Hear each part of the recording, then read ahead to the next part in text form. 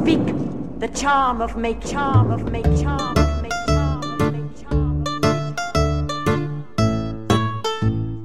make. There will come a time on the planet Earth when science and technology will be long forgotten. When wizards will rule the world. This is the Arnemancy Podcast, exploring esotericism, tarot, magic, and the occult. I am Reverend Eric.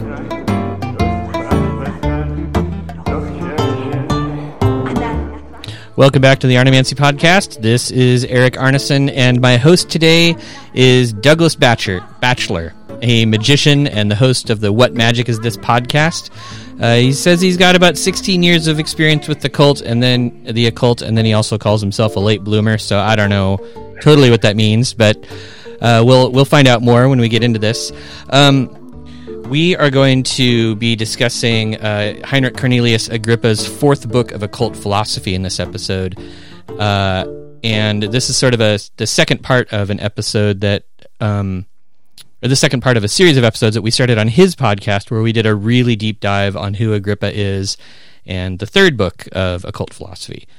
So before we get into the interview, I just have to make a couple of announcements. First, my Introduction to Sigils class. There's another, it's still available. It's happening, I think, tomorrow. Relative to when this podcast should come out. Not tomorrow, like for us right now. So that would be ridiculous. And then also I'm in a new book called A Specialized... I'm going to get the name wrong. Anyhow, it's a book. It's a book about tarot. And it's a bunch of tarot spreads, and there's a bunch of contributors from around the world who are in it. And you can find that for sale on my website. So go check that out. Okay. Thanks for putting up with that, Douglas. Thanks for being on my podcast. No worries. It's my absolute pleasure. It's been a while coming. It's a bit of a gap between when we recorded the first Agrippa episode and this one. But truth be told, I'm actually looking forward to this episode more than I was to record the one that we did on mine. I mean, because we're going to be talking about something that I really want to talk about. So thank you so much for having me, Eric. Oh, it's my pleasure. And, honestly, we needed to have the gap because I kind of had to reread the fourth book and kind of find some stuff to talk about. It's an interesting one. T-Bop, as we now have to call it. Yeah, T-Bop. T-Bop. 3 books of occult philosophy. So, right. So if people are wondering what we're talking about when we say T-Bop, that is it. So then that would make this F-Bop. F-Bop. This is F-Bop. Yeah. Yes, exactly. So T-Bop is huge. T-Bop is 3 rather substantial books. It kind of covers everything from natural magic to... It covers everything. I think that Agrippa... Everything's in there. Yeah. And so the fourth book is interesting in that it's kind of a collection of stuff. And it's obviously not all by Agrippa. Like, some sections actually have other people's names associated with them. But and this one came out after Agrippa died or vanished. 24 years after Agrippa passed away, apparently. Yeah, and his student, or his main student, the guy that his sort of like henchman, claimed that Agrippa had nothing to do with this book. Yes. So for probably some interesting reasons that we might get into. But it's always had the authorship of this book. It's been spurious, but the authorship of specifically one part of the book called On Magical Ceremonies, which is very short, but it's attributed to Agrippa. A lot of people put the word pseudo Agrippa on there, but it's my contention that I think he definitely wrote the book. I feel like even if it's not somebody, if it wasn't Agrippa, it was definitely somebody who was familiar with his material, because whoever wrote that, other students, yeah. Whoever wrote that section refers to T-Bop as my 3 books. And there's not a lot of overlap. It almost feels like Agrippa wrote the 3 books, and they got out there, maybe in manuscript form, and people were like, man, these books are great. They've got all this stuff in them, but how do you do these things? And Agrippa was like, oh, shit, I forgot that chapter. And I really like it because it's kind of... it is instructions. They're sort of genericized instructions for There's some stuff that's kind of overlap, like he talks about computing the names of spirits or calculating the names of spirits, good and evil. He talks about how to create their signs, and both of those are things that he had already covered in T-Bop. But and these are sort of like additional sections. But then he has whole stuff about like, here's how you set up a magic circle, here's how you consecrate things, here's what you wear, here's how you do all of this stuff. So it really sort of feels like the companion piece for, okay, you've read the 3 books of occult philosophy, you've learned all of this stuff, here's how you put it into practice. Yeah. The interesting thing that we have from some of Agrippa's letters towards the end of his life, if people aren't familiar with Heinrich Cornelius Agrippa yet, might want to refer back to the episode that I recorded a couple of weeks ago, just Heinrich Cornelius Agrippa, is that he disappeared kind of in 1533. We didn't hear anything about him. One of his students, Johann Weyer, who we will talk about, says that he died in 1535. But towards the end of his life, he had letters where he said, I have the keystone to everything. I have the ultimate secret to my 3 books, the thing that will tie it all together. And in his letters, the responses were like, when are you going to release this? When are you going to release this? He goes missing. It's just like, boop, entirely gone. 24 years after this essay, the book in Marburg in, I believe, it's 1555. It was published for the first time in Latin. It comes out on Magical Ceremonies by Agrippa, is in there. And one of his students, again, Weyer, has basically said that there's no way that he wrote this, although he wrote a lot, so I don't really know. And what's strange is that not a lot of other things pseudo-Agrippa came out after this time. I think that this very short period of time, the 24 years, has a lot to say about the fact that Agrippa probably wrote this, and maybe this is actually he did think that he had the ultimate way of unlocking the rest of his work, and which would be the book on magical ceremonies. So for that for me is like an incredibly interesting part of this book. Yeah, I guess that does make it super interesting. And I think another thing that I love about that on magical ceremonies section is he has parts in there that are almost kind of pseudo-Solomonic, but it's the sort of thing that, like, if all of these grimoires are valid grimoires, this is something that really needs to be paid attention to by the grimoire purists, because there's a lot more stuff that's way more free form. He's not as strict about things. He talks about consecrating stuff, but he doesn't give like pages and pages and pages of specific prayers. He talks about like, the Liber Spiritum. He's like, here's the Liber Spiritum. Here's what you do. This is how you record all the spirits that you contact. But also, here's another way you can do it. So he's really honest about, like, it almost sounds like he's not preaching dogma. He's sort of saying, this is one way to do it, and it worked for me, but go try it out yourself. Even when he talks about the spirit contact stuff, and he's got like the lamen that you're supposed to wear around your neck, right. And he has 2 instructions for that. Like one of them, and they're kind of vague even there. He's sort of like, just sort of make it up, put the spirit's name in a hexagram, and his sign in there, and then draw a bunch of 5-pointed stars around it. Right. And then he's like, or you can just make a generic one that you wear for every spirit. It doesn't really matter. Do one or the other.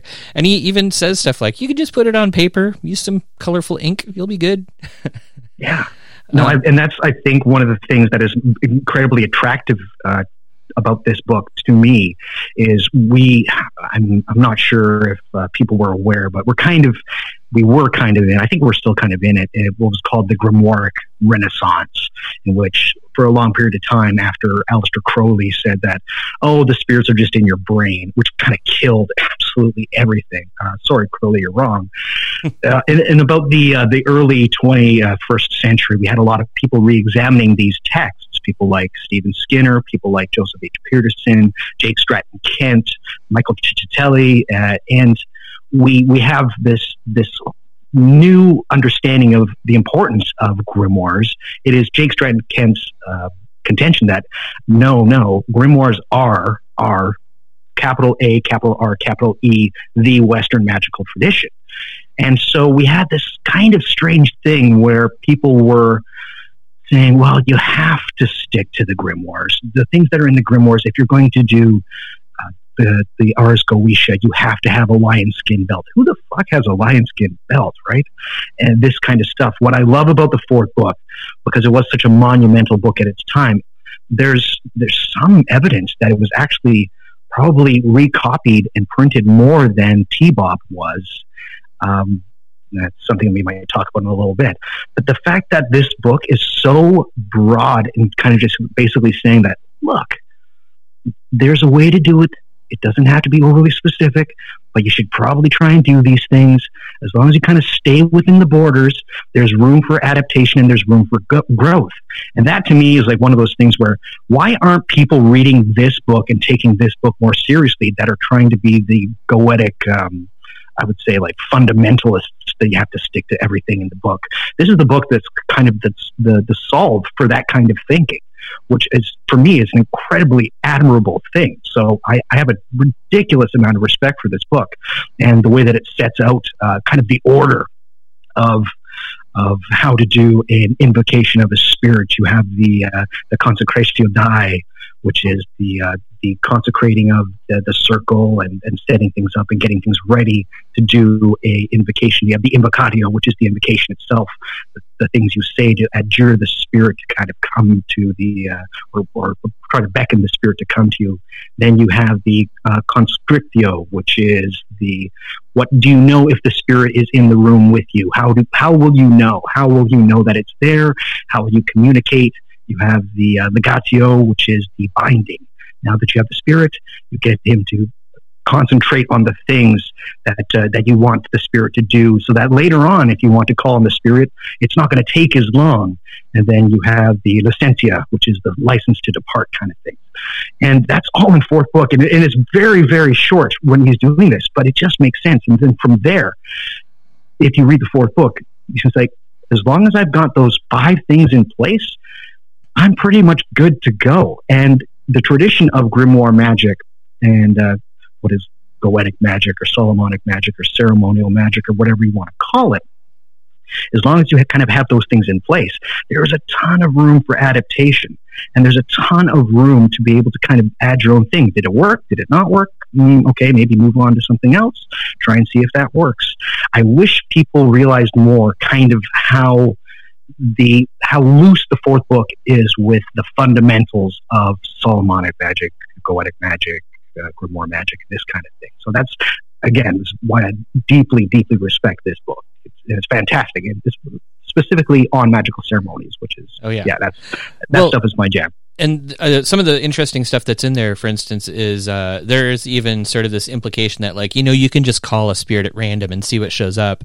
And then it has this like whole catalog of images. Like, if your spirit has eagle legs, but like the head of an ox, it's probably from over here. Or, it has images that, or sort of compounds of images that sort of can give you hints to the nature of the spirit. So Saturnine spirits have this, and it's really quite wonderful. Yeah. And so, but that's also, kind of far more open than you see in either the Solomonic or Goetic traditions, where you have catalogs and you're like, here are the only spirits you can call, and this is their exact role, their exact, it's almost sort of, I think one of the reasons it doesn't get a lot of attention is it's very free form. There's a lot of there are no real boundaries here. Agrippa's totally like, it's big out there. Who the hell knows what you're going to run into? But here are some things that might help you out. Right. And I like that. Nope. There's also, I absolutely love it. Yeah. There's also this element about preparing for the rite, which involves stuff like lots of fasting and even spinning around in a circle until you get really dizzy, which to me is sort of like, okay, he wants an altered state of consciousness. Correct. Not necessarily done through like chanting and trance work, but he wants it kind of crazy, which could even be an indicator that some of this spirit work might be best pursued with like entheogens or drugs, drugs that maybe Agrippa wouldn't have had access to, or I mean, he, of course, was really well-versed in iatrochemistry and herbs and shit, so he would have had access to lots of stuff that could fuck him up, but it's almost sort of like, well, maybe we should just get dizzy instead. Let's just spin in circles. I love it. No, it's quite wonderful. Okay, so let's talk a little bit about sort of the rest of the stuff. So that the On Magical Ceremonies is just one of, like, what is it, 6 different books in this thing? Yeah, and six different books. Yeah, and it's kind of short. And so the rest of the fourth book consists of a couple of couple grimoires that are pretty well known in their own right. The Heptameron, the Arbatel. And then it sort of departs from the spirit stuff a lot and dives into geomancy and a little bit of astrology, or at least how astrology relates to geomancy. But then there's this fascinating book, the Isagoge, right? Which is written as a dialogue between Castor and Pollux, speaking on the nature of spirits and even that. So you know something about the supposed author of the Isagoge, who was kind of a dick. Can you tell us? He wasn't just a dick. He wasn't just a dick. He was a real piece of work. His name was Georg Pictorius Villyangus, and he was a German physician, and he basically thought that, almost in the kind of Southern Baptist evangelical way, that witches are taking over the world and that they are going to kill us all unless we do something about it. And he wrote Isagoge as kind of a way of, maybe, I'm trying to think of why he would write it the way that he did, because when I reread it a couple of days ago, it was just like, I think he had a respect for Agrippa, and he was trying to protect Agrippa from the idea that the thoughts put forward in Tebop were, specifically when he talks about demons, weren't demonic. And so George, who knows what it is, it's George without an E. He snuck in some stuff in Isagoge, specifically between the conversation between Castor and Pollux, and basically saying that, look, the word demon is actually the Greek word demon, and that these things aren't demonic, but though there are real demonic demon devil things, they're the Greek things, so they're more like genius or divine inspiration, and maybe that's kind of what Agrippa's talking about when he's talking about the demons kind of stuff. But Villyangus, he was one of those people that just saw evil everywhere. And this is I was thinking about this the other day. The period of time, the 16th century, and less so in the 17th, but still present in the 17th century, I don't know if we can even imagine just how out of flux everything was.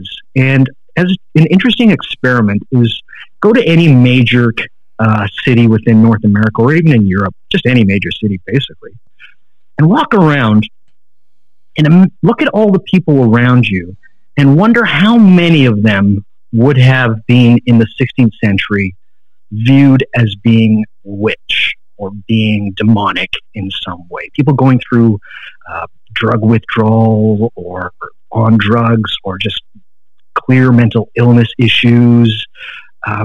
This is a strange experiment. So you can imagine how back in the day that this kind of thing would have been viewed as people that are in the throes of the devil's grip.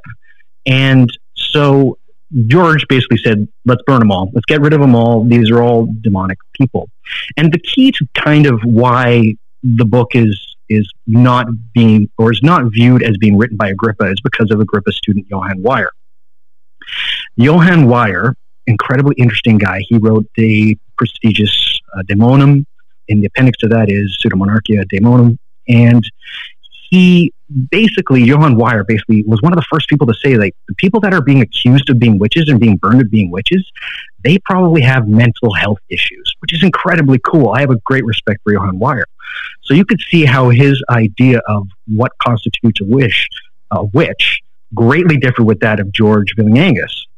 And it's because the fact that this book, Isagoge, was included in the 4 books of occult philosophy that is maybe, I think, the major reason why Weyer basically said, this is not written by Agrippa. I don't understand. Like this is total. I don't want him to be associated. It's that his hatred of the way that George saw witches was totally different than the way that Johann Weyer did, and he just didn't want to have anything to do with it. So it's an interesting book. Specifically, if you want to see, or the part of the book Isagoge is if you want to see kind of how, maybe demons are not the devil or bad. They're this other thing that the Greeks were talking about, kind of thing. But But it even then it has, for instance, this Platonic division of spirits, right? Where the Isagoge talks about Plato dividing the orders of spirits into 3 degrees, where you have like the untouchable spirits that are beyond our command. You have like rational minds, which have an airy quality and they wander up and down and are controlled by the moon or exist under the moon. You've got like divine spirits, or spirits like really closely attached to deity.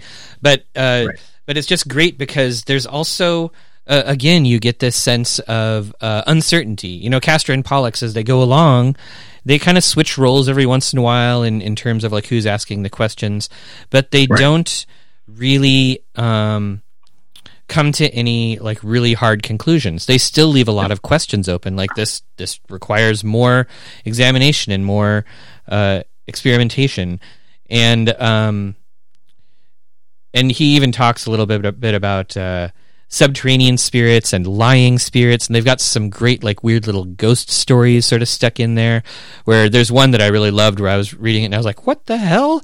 He talks about a spirit at Tübingen, which is a city in Germany, that apparently devoured a whole chariot and the horses that were attached to it. You betcha. Yeah, that sounds like a big meal.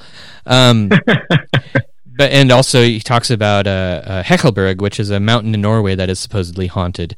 And I just love these sorts of weird little anecdotes that are shoved in there. You get some real flavor where Georg was like, here are some things that I don't know how to explain, so neither do my characters, and we're not going to make any like wild claims about these.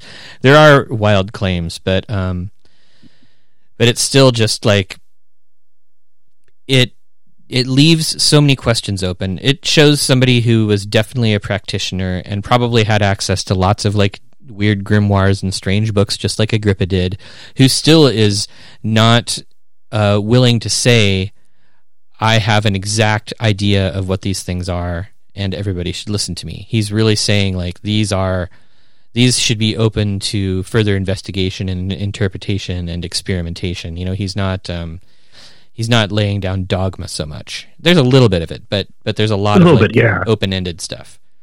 I forget the name of the book that George Villagranges wrote towards the end of his life, the one that he's most known for, which is just basically like burn all the witches. I totally forget the name. But Isagoge is actually pretty reserved in his hatred for witches, which makes it an incredibly interesting document.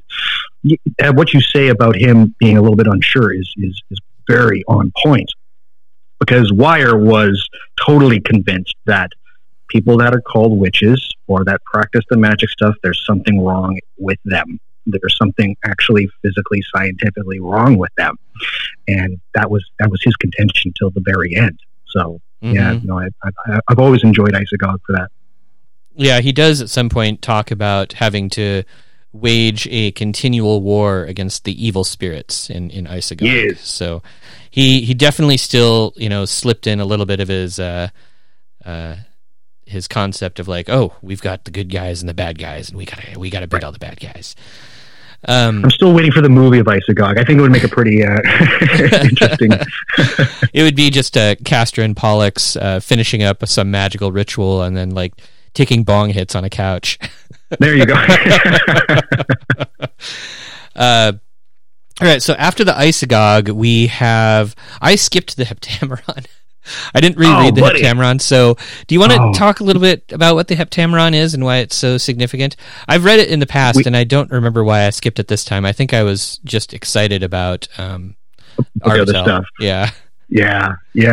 So the first thing to know about the Heptameron is that its supposed author is a guy by the name of Peter d'Abano, who was a late, I think it's 13th century, early 14th century.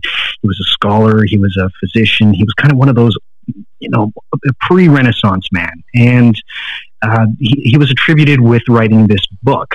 A lot of people said that he didn't write it. The first copy of the Heptameron, I think, came out in Venice in 1485. Dr. Stephen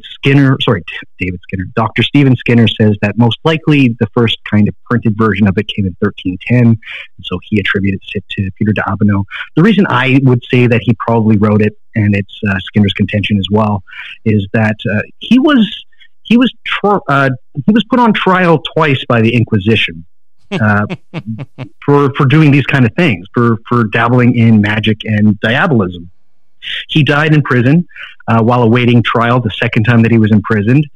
Very interesting story about him is that he died and his friends broke in and stole his body and kind of hid it all over the place and then buried it in consecrated ground in an unmarked tomb.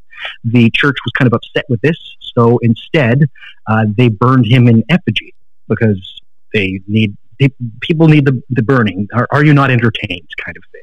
I don't know. That sounds kind of like witchcraft. Yeah, a little bit. But the church has never been one to turn away from witchcraft. They just get to decide who's got the good witchcraft, and that's always been the case. But yeah, Georg probably really enjoyed that part of the church, I'm sure. Oh yes, absolutely. I want to go back to the Isagoge just for a second, because there is something in there that I took a lot of notes on that I was really curious about, which is the lying spirits that Georg talks about. Yeah, he says he puts a bunch of biblical references in there without actually, which is interesting because he doesn't actually quote the Bible. He just sticks references in, which is definitely a sign of the times. It's 100 years after the first Bible had been printed, so people would actually have access to go read the Bible at this point. But he talks about these lying spirits being the spirits of tricksters who are out to seduce magicians, in particular false magicians who don't know what they're doing, and they're called vessels of death and vessels of fury and vessels of destruction. Which is interesting because this is after he talks about the subterranean spirits, which he attributes lots of like magical effects to.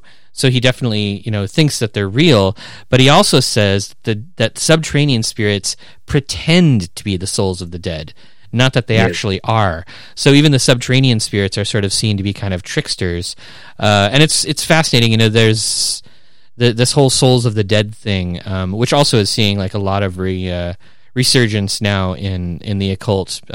People doing like ancestor worship and like if you read Ashen Chassan's records of his contact with spirits and how many of them claim to be the souls of the dead who were elevated to higher positions of authority or whatever, it's kind of fascinating to see that back here in this particular grimoire, those are called fake souls of the dead, not real souls of the dead. They're just sort of faking it. Yes. One of the more interesting things, and I think another reason that Wire said that the fourth book, or specifically on magical ceremonies, wasn't written by Agrippa, is the very last section on magical ceremonies is on necromancy. It's on right. It's on the dead. Where do you find the dead? Well, go to a graveyard. Go to this kind of thing. So you can just see Wire be like, "What the fuck is this? Oh my god!" They're gonna dig him up and burn his body. Then there you go. And then the book ends. It's like, and here endeth on magical ceremonies. Necromancy is coming back in a big way. It's one of those things that it's my jam. I love all aspects of magic, but as I kind of navigated through certain things. I tend to, right now, might change, but my stuff is really towards, I do a lot of ancestor work. I do a lot of Greek magical papyri stuff, but I'd say that most of it is like Solomonic grimoire. My current jam is trying to find more information about something called the Thesaurus Spiritum, which is kind of like a Key of Solomon. It's not really a book, but it's a kind of book, specifically things like De Negomentia, which is attributed to Francis Bacon. But yeah, this idea of the lying spirits, the trickster spirits that you read in Isagoge, and I do. Hold on. And you had a hiccup there. Sorry about that. I know that if with the reading of Isagoge and the idea of this trickster spirits and whatnot, you kind of can read with new light something like the George P. Hansen's book, The Trickster and the Paranormal, which is, for my money, maybe one of the best books, and a book that I think everybody needs to read that's interested in the things that I am. But no, I really do. I really do love do love some of the Villena was kind of known as being, I think, of his time, a writer to compare him to, at least in occult circles, would be Arthur Edward Waite. He's a very prosaic writer, but for some reason in Isagoge, the way that he describes demons, you can tell that he really hates them because he brings out his best vocabulary when he's talking about them. Oh yeah, he's so animated about it. He just like the words and the descriptions he uses are great. It's pretty much right after that part where he starts getting into his ghost stories. So that's definitely a really good part of the Isagoge. Okay, sorry. Okay, absolutely. Back to the Heptameron. Heptameron. So Peter de Abano was 13th century, maybe 14th century, burned in effigy. But this book that he produced, which has survived and is currently a fairly popular grimoire. I mean, people turn to that frequently. You don't often see people referring to it in the context of the FBOP. No, but how does it fit into the rest? How does it fit into the theme of this collection? Well, the reason I think that it is so wonderful and why it is included in the fourth book is because of the fact that everything that Agrippa talks about on magical ceremonies is kind of included. So if you see those things that I talked about, the consecration, invocation, constraint, the binding, and the license to depart, those things are kind of included in the Heptameron. So you can kind of flip back and forth to be like, okay, so this is where this fits. So this is where this fits. And so that way it's an extremely useful tool to have. The Heptameron, Skinner includes it right after on magical ceremonies in his translation of the fourth book of occult philosophy. And in this way, I think it's incredibly useful to see that what Agrippa talked about is being used here in the Heptameron, and you can kind of draw the difference. Not draw the difference, you can draw the conclusions and kind of come up with the ceremony itself. I think that, the Heptameron is one of those, it could very well be baby's first grimoire. I really love it due to the fact that for a lot of people that I know that are interested in magic, and they either want to not even acknowledge the Golden Yawn bus, but at least maybe work their way out of it to go towards grimoire-based magic, which I'm all for. Which I think that, again, I go back to Jake Stratton Kent. Like, this actually is the Western magical tradition, at least for me, is that people are a bit hesitant because of the demons, evil spirits. You have at the very top of the hierarchy, you have Lucifer, Beelzebub, and Satan, right? The Heptameron don't have those guys. It's an angelic grimoire. So you're dealing with spirits of the air, you're dealing with angels. The name Heptameron literally means 7 days in Greek. So you are doing different circles on the floor from which to protect yourself. The circle changes depending on what season it is, what day it is, and what what hour you want to do these conjurations.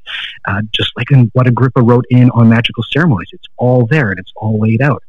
The reason I call it Baby's First Grimoire is because if you are scared of demons and whatnot, the kind of more, shall we say, nefarious sides of Grimoire, this is the book to go to, the Heptameron. This is the Grimoire to go to.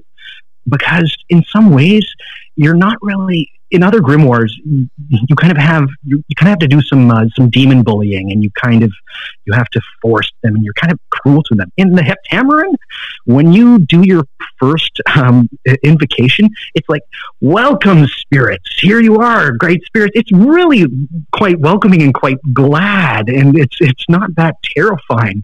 You're kind of like, bros, what's up? How's it going? Let's do this magic stuff, which I think is an incredible thing. So, for those interested in Grimoire magic, the fourth book is maybe the one that are people that are like, I don't like demons. Like, you should probably maybe try the fourth book, because not only does it set things up for you, you have a working Grimoire there. And my experiences with the Heptameron, they were quite fruitful. I haven't done any in the last little while. Every once in a while, I'll change things up. I do daily planetary prayers. I'll use the planetary prayers in the Heptameron. They're quite great. But the working that I did do with the Heptameron, I was working with Samael, which is on Tuesday. It's Mars. People normally equate Mars with death and destruction and all that kind of stuff. But planetary, Mars is my Time Lord. I tend to get along with Mars and Mars-based spirits quite well, and it's very effective. It's the reason the Heptameron is great is because it also leaves room, just like on Magical Ceremonies, for you to kind of freewheel, and it's almost like jazz. You're kind of figuring out what works and whatnot. And so that's why I think that the Heptameron is a really great way to try and get into Grimoire magic. And I would suggest it for nearly everyone. Do I use it quite constantly? No, I had a period of about 4 months where I was using it, and it was really quite fun, and it works. It really does work. But I like the fact that it has, specifically with Skinner's translation, that it has On Magical Ceremonies, and then it has the Heptameron. You can kind of go back in between them and see how everything fits together. And in that respect, is an incredibly useful book to have in the fourth book. Yeah, and interestingly enough, I guess this just occurred to me, but that kind of like that planetary days of the week kind of theme runs throughout, right? So you have it sort of popping up in a grip in the first book, in the first section on Magical Ceremonies. It continues through the Heptameron, which also has a lot of signs and seals for the various planetary angels, which almost look like they were made using Agrippa's method. Yeah, but then you get into the Arbitel, which is also planetary magic and really, really friendly stuff. Like the Arbitel spirits are, everything in the Arbitel, it's even more stripped down and more simple than Agrippa's stuff. So by the time you get to the Arbitel, it's basically like, here's a prayer. Use it or not, just call out to these things. Be really friendly. Say hi. They'll show up. And it's really it is definitely the most relaxed of grimoires, and this, which is great. Yeah, and honestly, this style of spirit work is what I do. Like, I don't want to go through. I don't want a lion skin belt. No, I mean, where would I keep it? So yeah, that's an interesting sort of take on it, is that it's just sort of like a pleasant beginner's grimoire. But even then, like, you don't necessarily need to go full lesser key goetic stuff to deal with demons and lesser creatures. And in fact, I would almost say don't. I kind of have a problem with the goetic stuff. Like, I think it's cool. I think that the seals are cool. Some of the stuff is cool, but a lot of it is kind of this, like, I don't want to use these words. I don't want to call it colonialization, but it's Christian magicians turning spirits into bad guys. Right. it really treats them hostilely. It really sort of is saying things like, and honestly, some of those spirits and some of the spirit names came from earlier cultures and were worshipped as gods and used as deities in other cultures. But it's like, you can't be a Catholic wizard and acknowledge that like Baal is a god. Right. And so for that reason, like a lot of the Goetic stuff it really rubs me the wrong way. It really rubs me as sort of like very disrespectful and sort of an overly terrified reaction to other spirits and other powers that might be out there. And in particular, when you go back to like the PGM, you work with gods that are sometimes not excited to work with you, or sometimes sort of even hostile, and they require a lot of badgering and a lot of like, hey, get over here and help me sort of stuff. So that sort of a lot of god bullying happening. Yeah.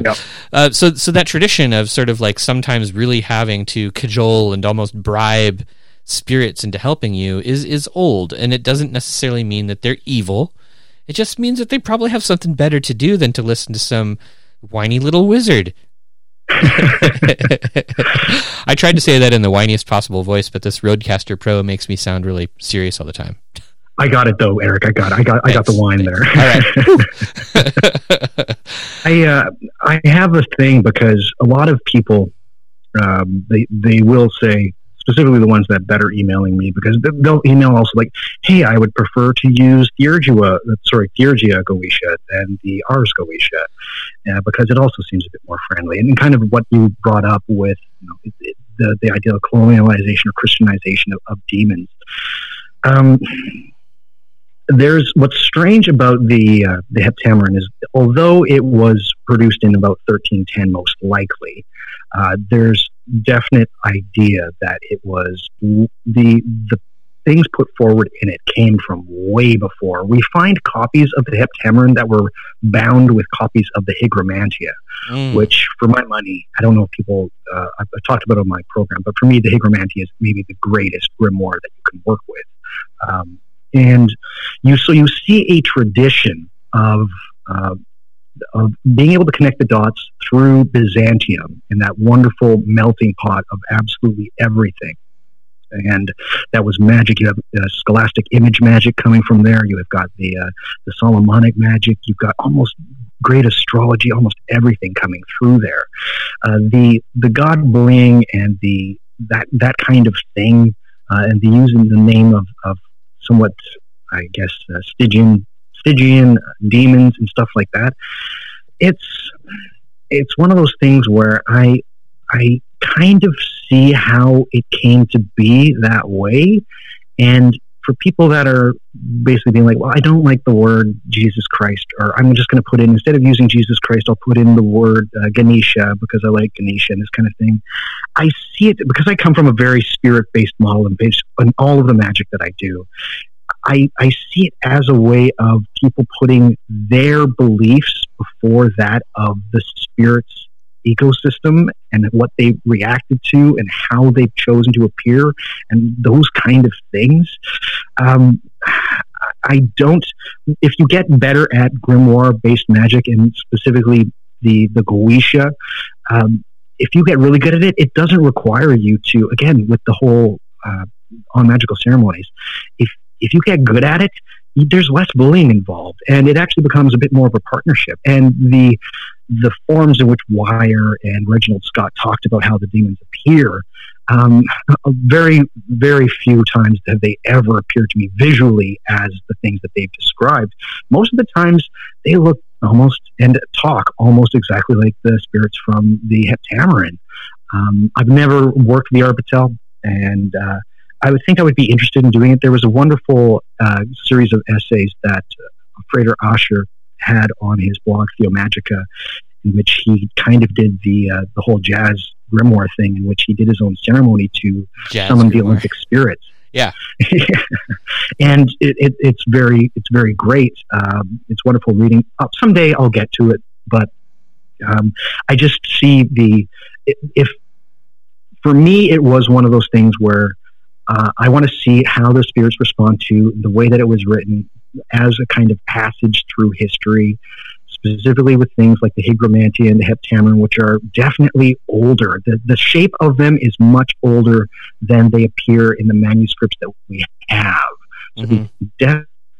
So basically, I think that to get back to the main thing about the Goetia and the use of demons, there's plenty of really great resources to go to. One of them is Joseph Liszewski's. He's got a book called I think it's called Ceremonial Magic, and it's a new Falcon book. It's got some stuff in it that I really dislike, but a lot of things that he really does nail. The slingshot effect, I've never had any problems with that, but I do think, as far as Grimoire magic is concerned, if the idea of working with repulsive spirits or Christianized demons and stuff like that is not really your jam, and you come at it from a praxis point of you've gone through the Kabbalah, you've maybe cracked open the Sefer Yetzirah, those kind of things, then the Heptameron is maybe the book to go to, the Grimoire. It's the gateway Grimoire to go through, and for that, I think it's a really great book. A really great one to go. Well, I think I'm going to have to check it out again. I think Rufus Opus's work is pretty heavily based on the Heptameron, I believe. Oh, yes. Yeah, so I guess I have probably done a little bit of Heptameron stuff since I've worked some of Seven Spheres, but I have worked with the Arbitel spirits, and they... Oh, you have? Yeah, they have been the easiest and most effective, I guess. I've combined sort of like Arbitel stuff with Picatrix stuff. Nice. Which has been kind of interesting. But I do want to talk about, I'm going to go even further back. I didn't take note of this when I was like writing down things to talk about. I just found it again today when I was flipping through the book, and I had underlined it in the book itself. Back in the magical ceremonies, when Agrippa talks about the lamen that you're supposed to wear when you're doing spirit work, he actually says to make the lamen under a fortunate star, and it will be more effective. And this is something that, like, Skinner doesn't spend a whole lot of time on this, but he wouldn't have anyhow, because when he did this editing and released his book, it was before astrological magic really had its big resurgence. And this is something where I think Agrippa is kind of getting a new examination through people like Warnock and Greer, but astrological magic is an integral part of Agrippa's whole system. So the fact that he's combining astrological magic with this whole rite for calling forth spirits is I think really interesting to me, and also indicates that perhaps it's not just the planetary days and hours that are going to be important, and something that Grimoire magicians should probably be taking heed of is that they're going to have to learn astrological magic and how to calculate elections at some point in order to get the most good out of their work. I only do magic when astrologically things are very, very fortuitous and good. Well, then you're going to have a really boring year. Truth be told, I've been going through. I use the Hygromantia again. That's my go-to. The thing that it shares with the Heptameron is definitely has the hours of the day and the angels of the hour kind of thing. Again, that Byzantine influence. I'm going through the Heptameron this year. It's just kind of like there's not a lot of years to do really good, a lot of days to do really good magic. Most of the Grimoire stuff that I do, we're working with sublunar spirits. Less so much. I don't do so much planetary magic. I find it easier to work with sublunar spirits, and just going through this year, it's it's not looking the best for Grimoires. But then I'll branch off and do some more other work. I think heading back to the PGM might be in the cards for me a bit this year. But I spent a couple series of years working mainly with the PGM. So who knows? But I do love the fact that the Heptameron does have the planetary days there, and the planetary hours, the seasons even, and Grimoire magicians, if you are not utilizing the planets and the stars and where things are, you are missing out. Absolutely. To not use them is absolute lunacy. But it's one of those things, like, just, it's that secret spice. It really is what it is. You add that secret spice, and your efficacy with trying to contact these beings, whether visually or audibly or through crystals, through show stones, through any of this kind of stuff, divining vessels, that kind of thing. Trust me, if you do it on a day where everything's going right, the planetary day matches the lunar cycle, the lunar day, then just trust me, you just have to do it. You really do. You need to learn this stuff. Yeah, it's definitely worth experimenting with and trying out. Okay, so we've covered the first 3 books pretty well. That's the Magical Ceremonies book, the Heptameron, the Isagoge. So let's dig into the Arbatel a little bit more. I really like the Arbatel, and one of the things that I like about it is that it spends a lot of time not only outlining sort of like its own philosophy of magic, like it splits magic up into different categories. And in different parts of the book, it splits them up into different kinds of categories, which is totally not confusing at all. Thanks, Arbatel. But it also talks about, like, here's how you need to be. Like, this is, being a magician isn't about just contacting spirits and making amulets and magic spells and all that kind of stuff. The Arbatel outlines stuff like you need to be pure of soul. You need to be working on your own virtue and your own sort of like righteousness, which is a theme that you see a lot dating back. It sort of gets echoed through all sorts of different traditions, including stuff like the Sefer Yetzirah and Kabbalah. But I really, really like that part of the Arbatel. It's got a whole set of aphorisms that sort of talk about. It's all aphorisms, yeah. Mm-hmm. And then it's got these interesting little secrets that you don't really see people talking about very much. But I would really, I hope that anybody who goes into the Arbatel workings pays attention to. The first is that the Olympic spirits, which is what the Arbatel deals with, the Olympic spirits are kind of like they're like planetary spirits, maybe on the same order or of the same sort of caliber as like planetary archangels or something of that nature. But it says really plainly in the book, none of these names are right. Huh. Like these names are, the name of a spirit, the name of an Olympic spirit is only good for 40 years, which is probably shorthand for saying like each magician who contacts the spirit is going to get a different reply. You're going to have a different spirit. I don't know if it's saying that it's the same spirit with a different name or that you get your own spirit when you contact the Olympic spirits, but it talks about sort of like, call these spirits by their titles and not by their names. It almost, my experience with them is that you not only get like a name, but you get like your own seal to use. You basically get to build your own little black book of planetary spirits to work with.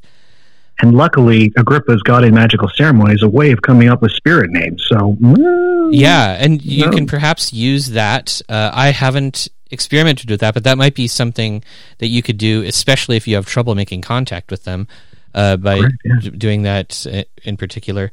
And then you sometimes see people talking about how the Arbatel doesn't actually have instructions for calling spirits, but there is a little bit. It's really, really light instruction. It's really sort of like, here's a suggested prayer or two, and here's a suggested way you can do it.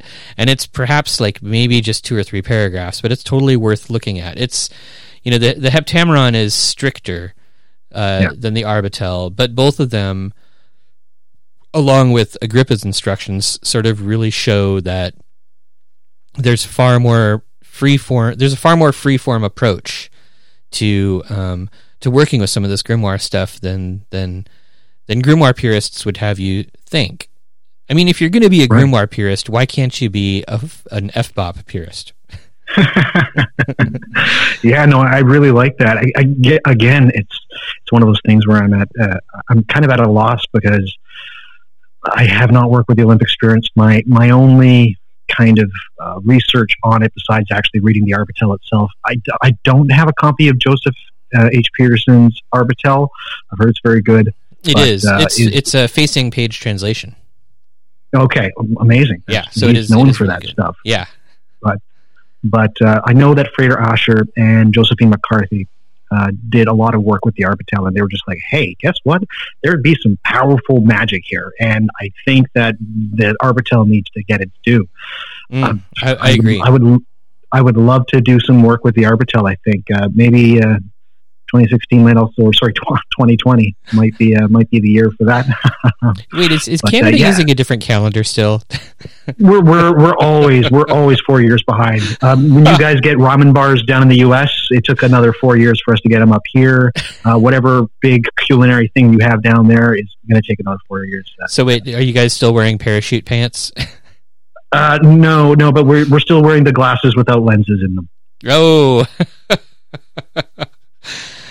Canadian hipsters. Yeah, the best.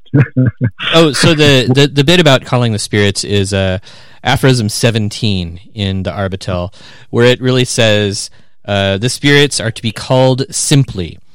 Use their name, their office, or their character. And the character of the spirit is... So it gives examples, right? So each of the 7 spirits has a character, but then the description it gives is that the character is given or confirmed. So it's almost sort of, which is interesting to go back and see, because that's the experience that I had, is that I was given a different character to use when calling the spirits that I contacted. So that's worth paying attention to. There's some close reading in the Arbatel that sort of is saying to you, like, you're going to have a different experience than anybody else. Right. So again, you're going to have to, pay attention to some of that stuff in the Isagoge about, like, who the hell knows what's going on? Try it out and see what works. Right. Just make sure that you're not calling up any trickster spirits. Those things, they're everywhere. But the Arbatel has been for a long period of time kind of shat upon, specifically by guys like Stephen Skinner. He's not totally cool about it, but he just kind of, I think, in his 78 introduction to the book, the 4th book, he's just kind of like, and then there's this one with these really drawn out aphorisms. It's called the Arbatel of Magic. Let's talk about geomancy, kind of thing. Like he really does do that. But if you listen to Stephen Skinner's interviews now, like if you listen to him on Glitch Bottle and stuff like that, he's a very, very strict purist when it comes to the grimoires. Very much so. And he really is sort of like, if you want to make sure that you're getting, authentic results and having authentic stuff happen, you have to follow everything to the letter. So the fact that the Arbatel doesn't give you any letters to really follow is gonna not fit into his particular grimoire approach. Exactly. Yeah. But magicians should take note that this whole idea that you have to follow everything to the letter is something that maybe came along in the 19th century with the Golden Dawn, or the Golden Yawn. I like that. But it was thrown out in the early 20th century when you started to have chaos magic and Austin Osman Spare and all that kind of stuff. Like, people were just sort of like, nope, let's just do our own thing. And it's really kind of it's one of those tugs of war where the popular approach to magic seems to be waffling back and forth between make it all up or follow everything as strictly as possible. So it's worth experimenting. I kind of fall in the middle, more towards the maybe one of my favorite books about working grimoires is a book called Magister Officiorum by Giulio Cesarodi, and he's somewhat of a purist, but he's also kind of like there is room to be able to adapt. His circle that he uses in Magister Officiorum is from I think it's De Sept Spirites Planet. Man, I'm butchering it. I'm absolutely butchering it. Anyways, suffice to say, everybody knows Canadians can't speak Latin. Oh, but it's terrible. Well, it was French, so we should be able to speak it. Yeah, I thought everybody up there spoke French. No, but he uses, he does not use a goetic circle. He uses a circle that's more akin to something like that. It's a planetary circle. It's more akin to that, something like out of the Heptameron. Mm-hmm. So that's kind of where I think people should try to land. It's like, don't just go in there using your own gods and using your own words. The words are there specifically. Mind the ecosystem that the spirit responds to, but also you can have some fun with it. You can have ways of trying to adapt. What Grimoire tradition does exist is not a living tradition, but it is one of constant rediscovery. And that's what Stephen Skinner has said. And rediscovery means being able to tinker with things, to copy things down, put them in your Liber Spiritum. Perhaps somebody will find that Liber Spiritum later on, and then they'll be able to adapt to it. That is the true Grimoire tradition. And I think people really need to catch on to this.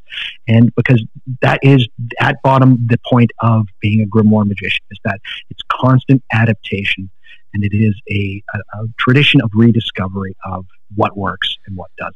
So, absolutely. Now, wait, okay, let's go back to the Liber Spiritum again too. Mm-hmm. I really, really love. I don't know why I didn't consider that section when I read the fourth book the first time. Probably because it was a long time ago and I wasn't really doing any spirit work. But but I don't know if you pay attention to like Instagram witches. But Instagram witches, there are lots of witches on Instagram, and a really big trend amongst witches, in particular, as far as I know, Instagram witches, is sort of the creation of their own grimoire, right? So Book of Shadows, Book of Shadows, or grimoire. They're calling them grimoires, but they're basically books of shadow. Right. Okay.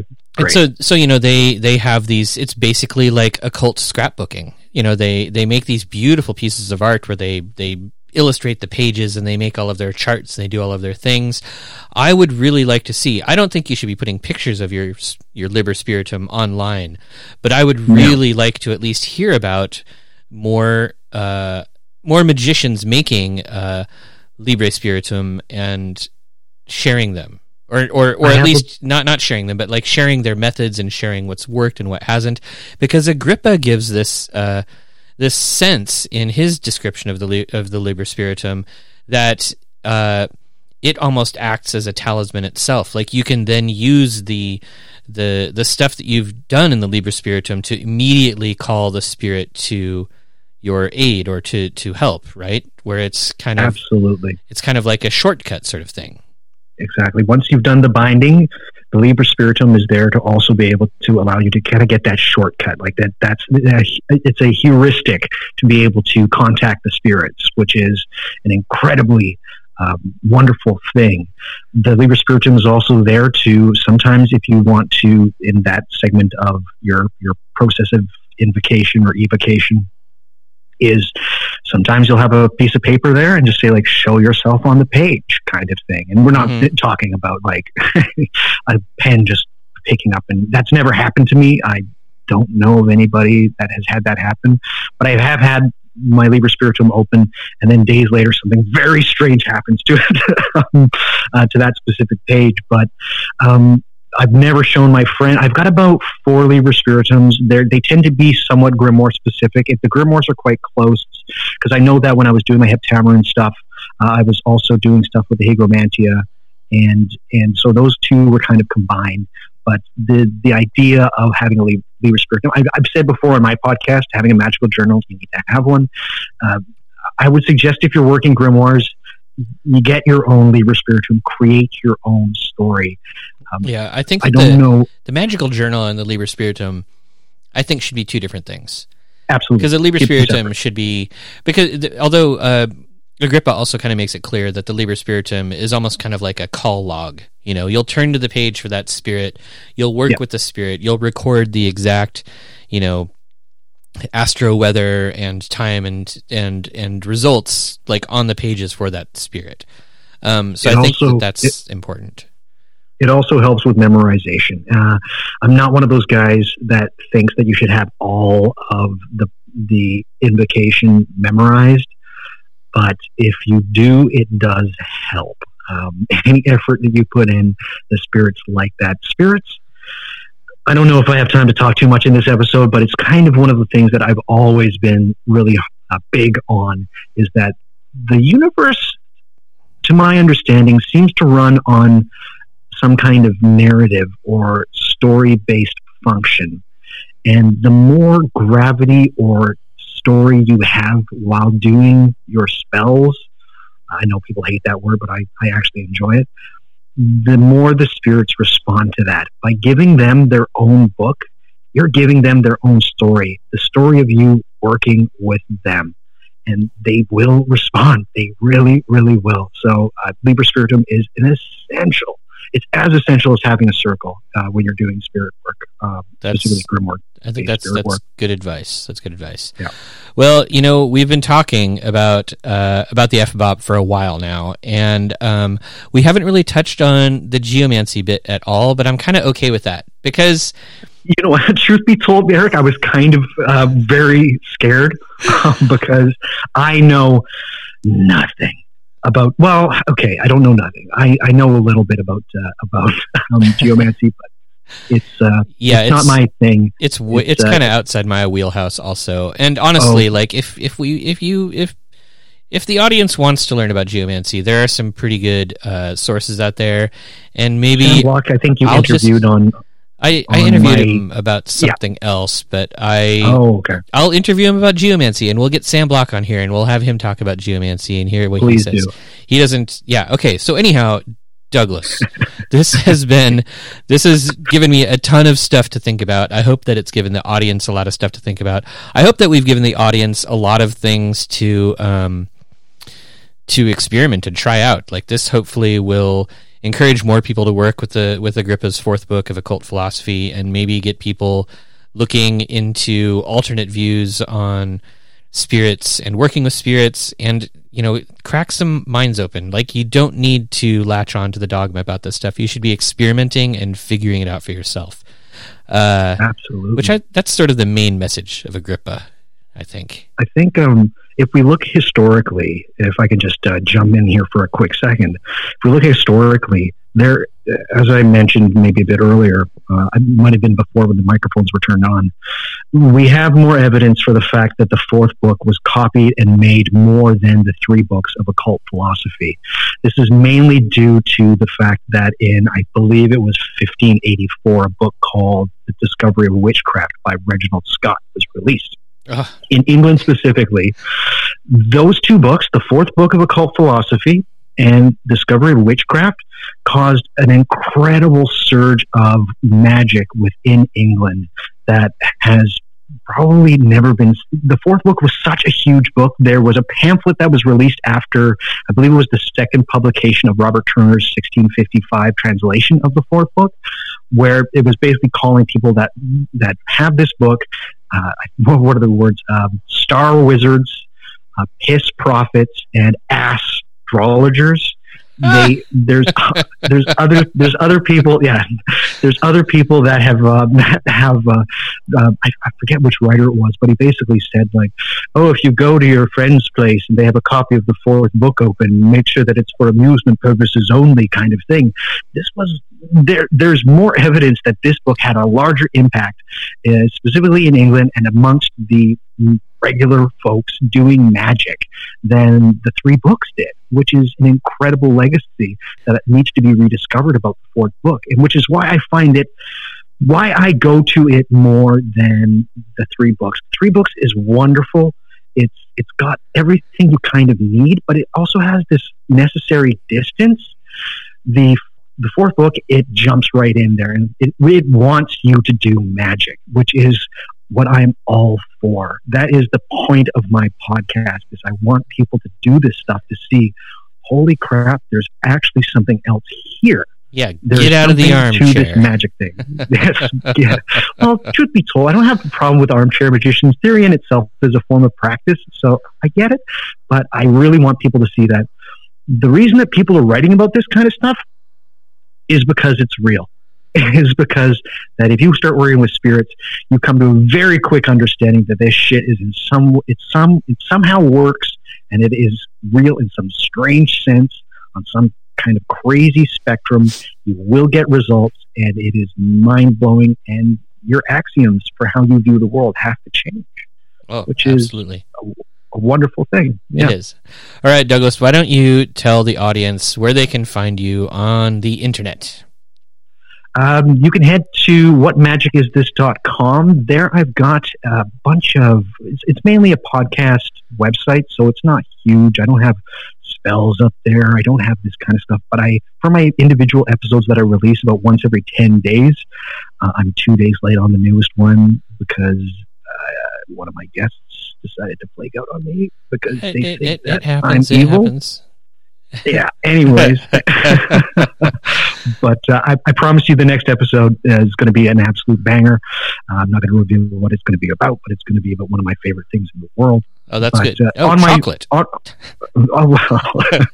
of my favorite magical things, magical chocolate. But one thing that I'm kind of known for, if I'm known at all, maybe I'm kind of giving myself a bit more than I deserve, but I do some ridiculously expensive links to show notes. I spend hours going through things that I'm not just going to Wikipedia and clicking on a thing there and linking to it. I do scour the internet for the best information about the topics that I'm talking about. So you'll get some ridiculous book recommendations there on my website. You can find my podcast. It's on, if anybody's got podcasts, it's going to be there. My Twitter is up on there, as is my Instagram. I'm getting better at Instagram. I'm getting better at Twitter. Again, I was off the map as far as social media is concerned.